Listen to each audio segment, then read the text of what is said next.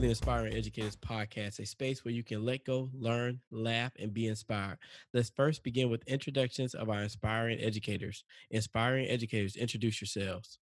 Hey everybody, it's Lila, the educator motivator, coming to you from Los Angeles. You can find me on Twitter at Miss Lila Noor at MSLAILANUR. This week, I am grateful for rest and relaxation that is up on us. Winter break is almost here, whether yours is only 1 week, 2 week, or a lovely 3 like we have here at LAUSD. I'm ready for it. I'm so grateful that it is built into the schedule that I get to sit down and do nothing, that I get to wake up at a time other than 5 a.m. And I get to be back home. I don't spend 12 hours outside of the house or 12 hours at work. I start pushing 10 to 12 around this time of year.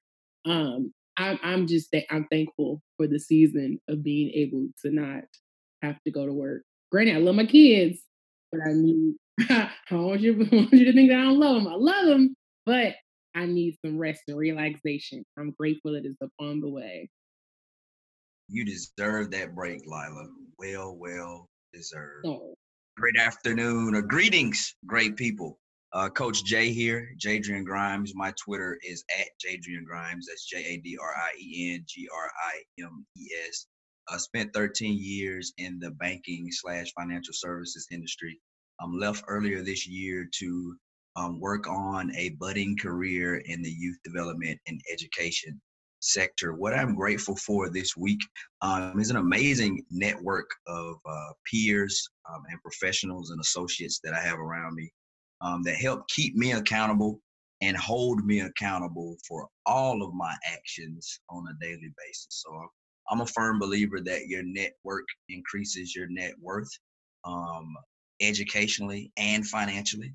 Right. So I'm just thankful for a phenomenal network of individuals that I have around me that keep me accountable. This is Dr. Christopher J. Childs, the academic rock star. My social media handle is at DRK Childs. I'm a mathematics specialist. My goal and what I do and my passion and what I love, I help teachers make sense of mathematics and teach students better. So I want to make better educational experiences through the world of mathematics. This week, I am grateful for health. I've been under the weather lately. I'm still a little bit under the weather, but getting better. So I'm grateful for my health because I'm constantly on the go under that grind nonstop. And you realize when your body is tired, sometimes you need that time to rejuvenate, relax, and just enjoy health in itself. And I'm grateful for health within itself. This week's hot topic: poor communities, poor schools. You're probably thinking, what do we mean by poor communities, poor schools? Most people believe that students do better in well funded schools and that public education should provide a level playing field for all children. Nearly half of the funding for public schools in the United States is provided through local taxes, generating large differences in fundings between wealthy and impoverished communities. Such differences exist among states, among school districts within each state, and even among schools within the districts. Efforts to reduce these disparities have provoked controversy and resistance. So I'm going to put it off to my aspiring educators. What are your thoughts among schools, inequities in funding, and why, when you go through a poor community, they have a poor school? man, it goes back it goes back quite far into our history as to why we got these these poor schools and these poor communities. It's funny because after we recorded one of our podcasts, Chris started talking to us about redlining that was going on. I mean, when you think about certain things like that that have happened historically amongst these poor communities or these communities of brown and black children that are now becoming poor because of other things that have been forced upon them, is it goes back to everything that's happened before us, as well as everything that's currently happening now, where unfortunately we still have people saying that, these communities don't deserve it, they don't know how to take care of it. haven't earned it, etc. Where, it's just this stigma or this belief that our brown and black kids don't deserve it. They don't care. Mm-mm. Proof is in the pudding. I mean, ride through a lot of these impoverished neighborhoods and underserved neighborhoods, and you know what? Their schools and education system just doesn't look like the affluent areas of town. I mean, they're almost polar opposite. Mhm. So it's 2018 right now, okay, and it's been like that forever, it seems, and there has been nothing that's being done about it at all on the political level, on the business level, on whatever level. It just seems like not a little bit. Seems like just nothing has been done. I mean, those neighborhoods are being forgotten about. Um, and when will it change? Will it ever change? That's my question. Mm. And what is it going to take to change it? I think we a lot of times depend upon politicians, but let's be real. Politicians have not changed it for years. Need to start having more grassroots efforts, and as parents get more involved in their schools, going to the school board meetings, putting pressure on the school board members, and voting school board members out who do not have their child's best interests at hand. We can't just sit around and wait and think some magical utopia is going to happen. If you want power, you're going to have to fight for that power. What percentage of parents do you think are actually doing that right? If you could just label it, I mean, it's a random question, but what percentage of parents do you think are inept enough to one know what's going on behind the scenes and where the funding is going, and that are actually going to the meetings and want to be heard? I think that's the thing. You made a good point. How many parents? It's two different things. One, how many parents want to be involved? Second, how many parents know how to be involved? Mm, I'm under the belief, and I may be naive, the typical parent wants what's best for their child and wants to help their child. But mm. that same typical parent does not know how to help their child or be involved. Mhm. Absolutely. 'Cause when I think about the number of parents at my new school that are so highly involved, I mean, leading school tours, helping volunteer for field trips, raising money, putting on campaigns. Hey, these are parents that do have the ability and the time to dedicate to be able to help as much as they do, which we know in our more our less affluent communities, those parents are working. Those parents are working those hours that we would need though that help, when sometimes they're working more than one job. So, but when I look at the parents that are actually putting forth the time and the effort in our school and everything that come from it, it's because of them. We as teachers don't have the time and the energy and the ability to rally as much as they do. I mean, they sit around, they're inviting other community members, like we talked about before, to get involved in all sorts of things. Like those parents, I believe that a very high percentage of them want to help. The unfortunate thing is not that, and yes, some of them don't know how, but some of them simply may not have the time or the time within the times like slots that we've created. Who is that charge being led like within the school, or is it really just parents that are stepping to the plate and saying, "Hey, this is what we want. This is what we're gonna do." I guess how can they spread that message of what they're doing effectively to the masses of parents to get them involved? But I think that's part of it. I think schools do a decent job of adequately using newsletters, social media, email, letting parents know what is going on. But if you're a parent and you don't have the time to commit to bring about change, to show up to the meetings or be actively involved, how much, let's say, power do you have to make things better? I think about I think about my daughter's school. When we have like a PT, let's say honors assembly or some type of award ceremony or performance, the auditorium is packed.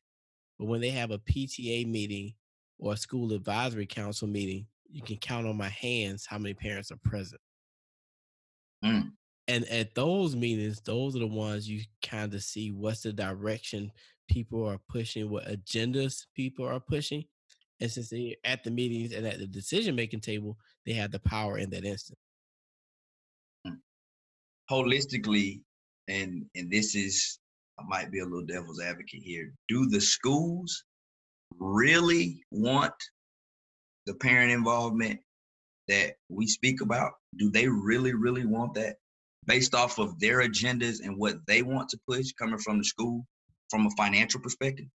Do they really want parents involved to give pushback and not necessarily pushback, but give their opinions to say, hey, we would want this to be like A, B, C, D? Do they really want that? The schools really? A great leader or a good leader, yes, because Got that it. feedback helps you, as you always say, Yep. iron sharpens iron. That feedback helps you build your school, make it better, and you have the parental Mm. support.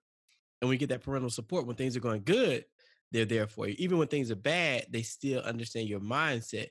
But when they're locked out of that conversation, that's why I think you have some of the problems. What are your thoughts, Lila? I mean, when you add in all those parents to build your community, you're adding to your village of those that are there to do the one job that we're there for, and that is to teach our kids. That is to help grow them or give them the tools that they need in order to develop and grow into the creative creators and innovators that we want them to be. So even if, there may be some bumps in the road or some ups and downs with having some pros and cons with having parents involved in providing their opinions and their support or pushing back, as Jay says, in some areas. At the end of the day, the more the merrier, in my honest opinion. Like Chris said, the great leader wants more people for the support, for the opinions, for the suggestions. I mean, if you don't want suggestions, you don't want to grow. And if you don't want to grow, that's saying that you think you already at 100% at the very top. You got it together. You don't need no help no more. And that's not true of absolutely anybody in this world. So it, to say that you don't want parental involvement is to say that you don't want yourself or your school or your teachers or your kids to grow, period. And that's the thing. But we got to figure out a way to get parents involved. Even that busy parent. I know my daughter's school, they utilize Facebook Live during certain meetings. So I think Hmm. that's a great way to get more people. And it's only like one or two people on the live feed, but that's one or two more people that otherwise would not be involved. But I think too, parents have to see the fruits of their labor. So administrators have to be proactive. If parents want, let's say, 100 pizzas every Friday delivered to the school, and the principal says we can't do 100, but we'll give you 10, at least give them something so they know our voices are heard. We're a part of this political process within the school system. I think as well, like when you say the fruits of their labor, I think parents need to really know how their involvement is going to impact school. And that's one thing that I don't think that is always very clear. Okay, you want me to come and help in, let's just say, stuff envelopes. You want me to come and help and do X, Y, and Z.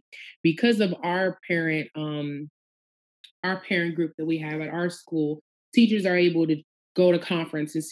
Teachers are able to buy software that our students need or to buy equipment to create, to do science labs. And when our parents are saying, "Oh my gosh, you're doing such amazing things," look at that. Like, I love that. I love this. I love that. Well, do you know how this happened?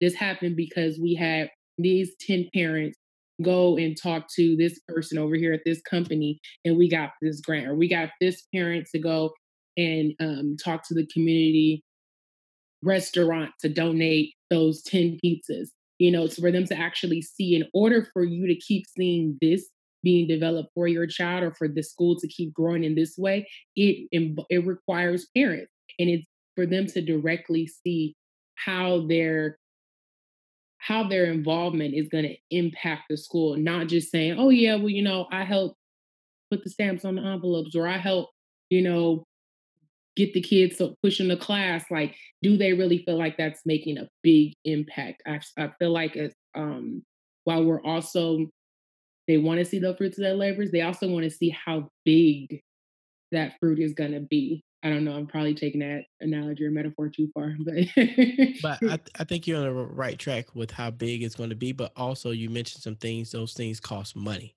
hmm So we have to get people to be aware of when it comes to public school funding, that schools are not equally supported in those areas.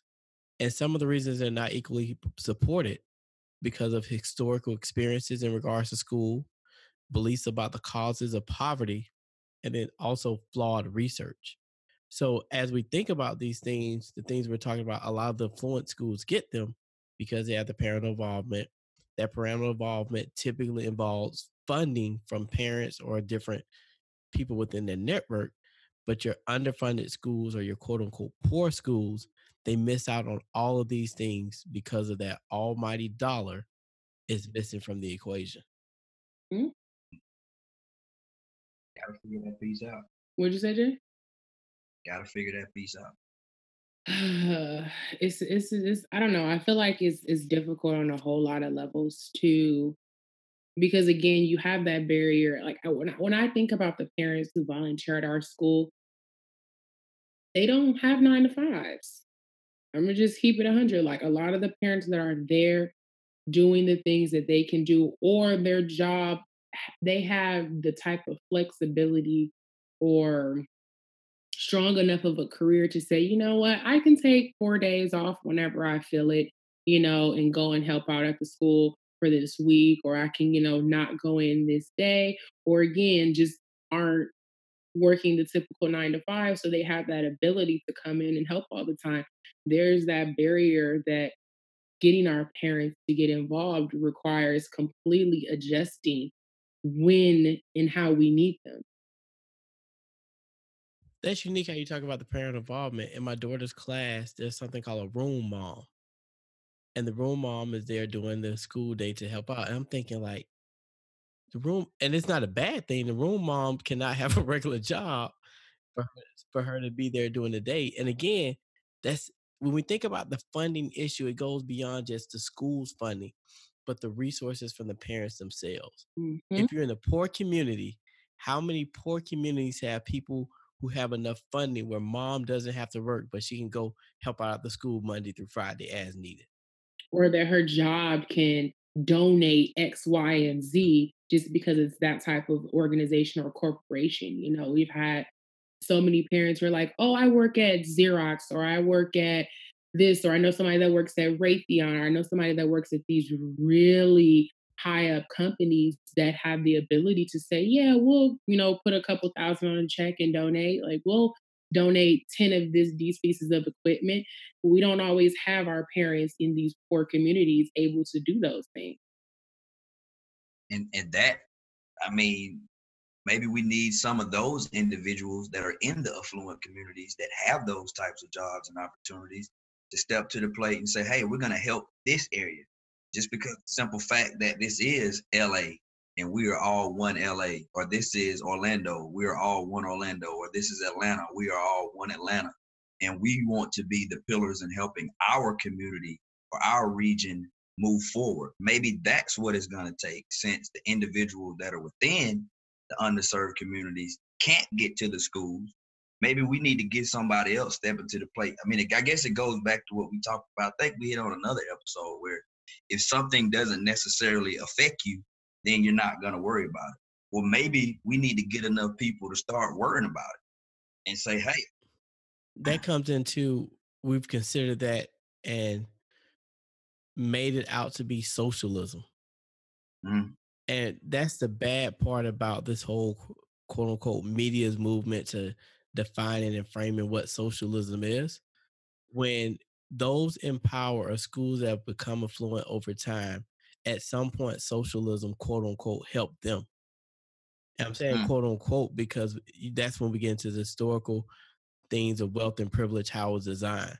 So socialism is not a bad thing if we really care about schools and if schools are quote unquote all one. We need to get out this mindset. I don't want to help that poor school across town. They should mm, build themselves by their own bootstraps. When in reality, no one has done that.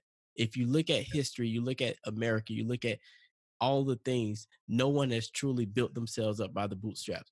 some form of quote unquote socialism or different programs have been put in place for those who have risen to their affluent status. And if any of our listeners want to challenge me on that, feel free to reach out to me on social media. We can definitely have that conversation, that debate. Socialism is not something new. Those in power have used it to get to where they're at. Now they're saying that socialism is not good for America. Do as we say, not as we do. And if any of the listeners want to take on, this is almost like a call to action. If you want to actually pull up, if you're a part of, if you work at, or if your child goes to, and you're one of those parents who are able to contribute, you know, this is your call to action to actually say, you know what, our school does already have a lot, like a lot, more than they could ever have asked for if they were at the school, up the street. For instance, the school's campus that we're on doesn't necessarily have as many of the amenities that we do and things that we have access to. What does it mean for us to actually help build up the school's campus that we're on, to not feel as though we're so segregated from them, or to build up the school up the street, so that we can feel like LA isn't doing as badly as we are, or not to feel like, to actually make it so that LA is not doing as badly as we are, even though we have so many kids here in our district and our county. It's time. It's time. As as as we think about it being it's time, I'm going to give you some ways to support equity and funding. Become familiar with the facts and issues associated with equity and funding in the U.S. schools. Become politically active in support of funding reform. If you represent the media, encourage the production of news items and editorial pieces that focus on attention on inequities in funding. Focus efforts on strategies more often found in well funded schools that are known to be associated with greater student achievement, such as recruiting, motivating, and retaining qualified teachers, and reducing class size in the early grades. We have to better educate the public in the inequities of funding and their impact and their true impacts, not the political impacts or not a personal belief, what are the true impacts of everybody having a high quality education. As we think about everybody having a high quality education, I'm going to throw it back to my inspiring educator co-host. What are some of your final thoughts on this topic, poor communities, poor schools? And as our listeners are probably listening, it's bigger than just a poor community, poor school. It's a bigger issue. But we're going to bring it back a little bit full circle with these final thoughts in regards to what do we feel and what are some things you all should be doing as educators. I feel it's you're stuck between a rock and a hard place a little bit, especially if you have kids yourself and you want them to be in schools, public schools, and to it's for them to have an education that's going to be worthwhile, that's going to be everything that you want them to have, but also knowing that there are certain disparities within certain communities that you may want them to go to for whatever number of reasons. But as educators ourselves, I feel like we have a duty or a responsibility to actually be in some of those schools and to help reform, create reform and to make change for the better.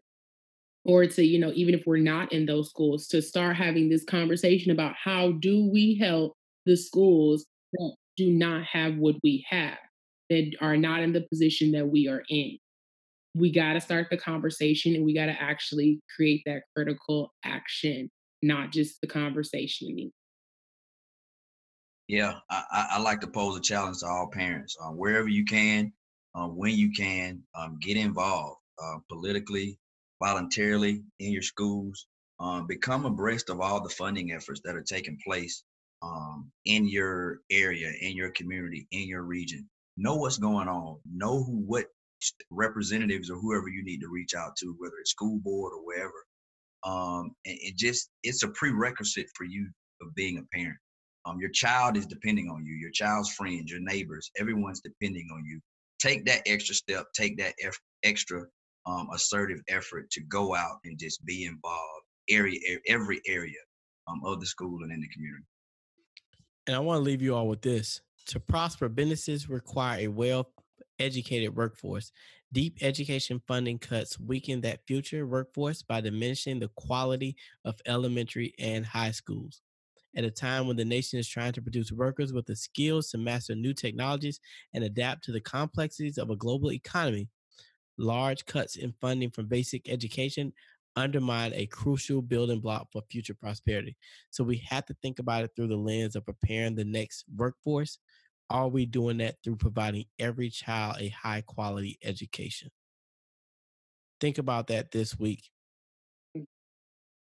Let's transition now to our inspirational moment. This inspirational moment is designed to inspire you, to encourage you, to give you a couple of nuggets to keep going and doing what you're doing. This week's inspirational moment is being brought to you by Coach Jay, as some call him, or Mr. Jadrian Grimes. Take it away. Hello, thanks, Chris. I was having a conversation with one of my best friends the other day, and as we're getting, we're in the fourth quarter of the year right now, and 2018 is closely becoming to a close. And what do most, or a lot of individuals, I won't say most, but a lot of individuals, they around this time of year start to making a list of New Year's resolutions and things that they want to do, going into the new year, plans that they want to make, and all of that good stuff. And the question I posed to him is, I said, how do you know some of that stuff that you're putting on that list can't happen or manifest before 2018 is out? And what brought me to that is the number 8 spiritually, not to get too deep, is the number for a new beginning. If you look at the number 8 and how it goes, I mean, it's circular all the way around. It's the only never ending number, 1 through 9 that we have, right? So how do you know things can't happen before 2018 is out? We're looking forward to 2019, yes, and it's great to plan, it's great to do things, but how don't you know that you have a supernatural blessing coming right now over the next 30 days, whether it be better health, this job or this opportunity or this new business that you're looking to start in 2019. Once you start putting the plans together for it right now, who is to say that won't come to fruition, or you get other thoughts or get other funding before this year is even out, but you're looking towards 2019. So remember that number 8 and what it means spiritually. We still have time left in this year for things to happen. It's been a great year for most. It's been a rough year for some. It's been a tumultuous year for some. But you know what? You're still here. And some of the things that you want to happen next year can still happen over the next 30 days. So think about that. You're blessed to be a blessing. Favor is all on you. Don't ever forget it. It's okay to plan for 2019. But a lot of that stuff that you want to happen and that you're looking to happen can still happen on this year. So I hope that resonates with one or two of our listeners. And as always, we thank you so much for listening, and we hope that we're able to touch at least one of you to do something great this week or next week. Come on. All we need is one. Just one. Just Needs one. one. Thank you all for tuning to the Inspire Educators podcast. We thank each and every one of you, and think about that number 8 as you go through the week. We out. Out of here. We'll holler. Happy holidays. Bye.